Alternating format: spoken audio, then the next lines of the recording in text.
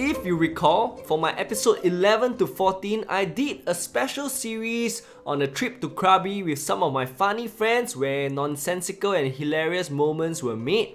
And recently, I was having a gathering with some of my friends and they were talking about motorbikes and scooters in overseas, and it reminded me of another funny trip to Krabi, this time round with my cousins, some of my cousins and their plus ones. And here are two of the funny moments. During the planning of our trip, one of the top priorities was for us to ride scooters there. But the thing is, none of us have a legit motorbike license.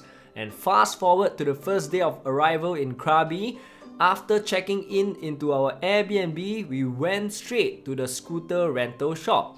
And when we were there, the shop in charge was a lady, very nice lady. She could communicate very well in English, and she asked, "Okay, do you all have any motorbike license?"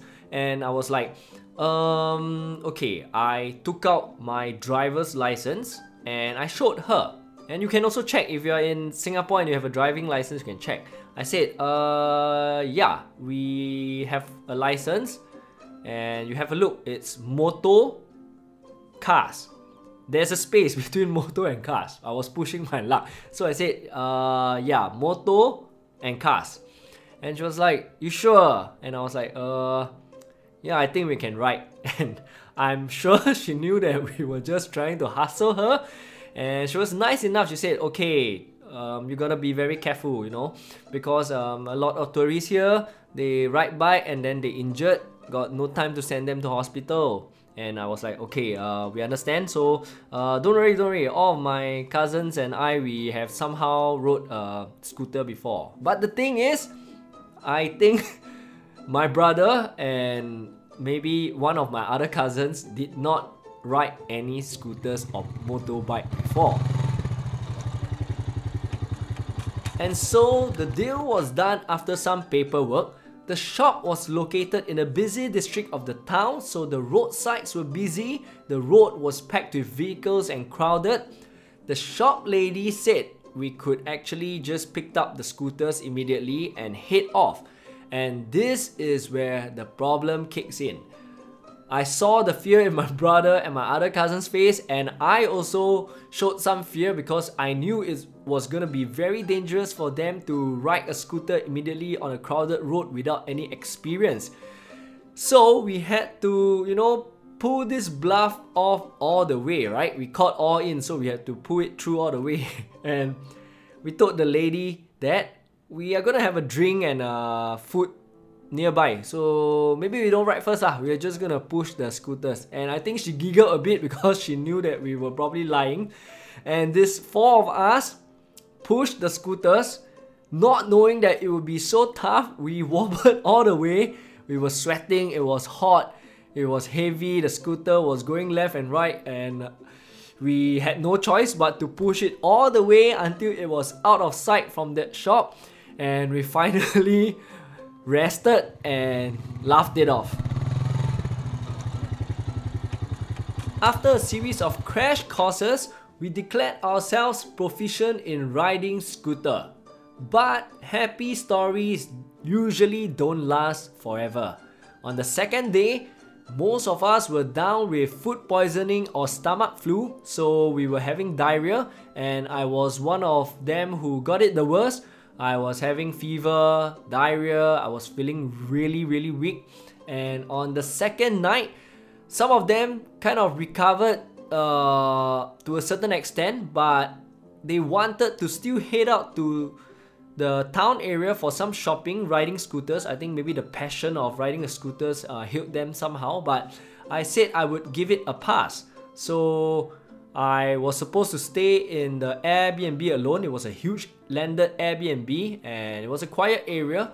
It was very dark after they switched off the lights, and I said, "Y'all can go ahead, I'm just gonna stay here and rest." So they went off, and after they left, 15 to 20 minutes later, I was in my room alone and I heard the door, and many possibilities went through my head because I had a hunch that it wasn't them. I thought that I would probably be maybe robbed or killed on sight, and I was really too weak to move because it was those situation that I think if I had moved a little, I would have shit in my pants kind. So I just laid down there on my bed and was thinking, who is it outside? And I shouted, who's there? And there was still no response. So I said, I'm dead, like I'm really dead, because if it was my cousins and their plus ones, they would have made some noises. But there was no noises. I said, oh shit, that's the end. I gathered all the gusto that's left in me and I shouted again, who's there? Because I knew that that was my last line of defense, and if that didn't scare whoever that person is off, I knew that it would be a wrap. I was just trying to hold my shit together, literally and metaphorically, and I thought to myself, if it's a robber and the robber walks in, I would tell him, hey, here's my passport, here's my money, here's my handphone. I'll let him take everything, you know, just don't take the toilet paper. I said, you can take everything, and if he needs my clothes, I will help him to pack too, just don't kill me, you know. And there was still no response, so I was just waiting, and I knew that, okay, it's probably gonna be a wrap. And not long later, my room's door opened. My room was still pitch dark because the lights were not switched on. I saw a guy's silhouette, and shortly later, I realized that it's my cousin. So what happened was, my cousin who came back was about to leave with the rest of them, but he said that he couldn't hold his lao sai back anymore, so he decided not to join them and wanted to come back to the Airbnb to rest. And so I was really relieved. I almost shit in my pants, like for real. This is definitely one of the most memorable and fun trips of my life, and with adulting and the current pandemic situation, it only makes such memories more cherished and gold. And I'm sure you have your own versions as well. Take some time to think about it. I'm sure it'll put a smile to your face. And for those of you who still have the means to travel with your loved ones in this situation, go ahead and do it if it's all possible, because it will all be worth it. Chinese New Year is just round the corner, and I'm sure we'll be doing some spring cleaning. Some of us will be preparing to give ang pao, some are preparing to take them, but most importantly, we'll be looking forward to the goodies and meeting our family and loved ones. I'll still see you next week on my Spotify and Instagram at the SSHM Podcast, and I'm signing off here with an extract from my episode 32, CNY Questions 101, to put us in the mood.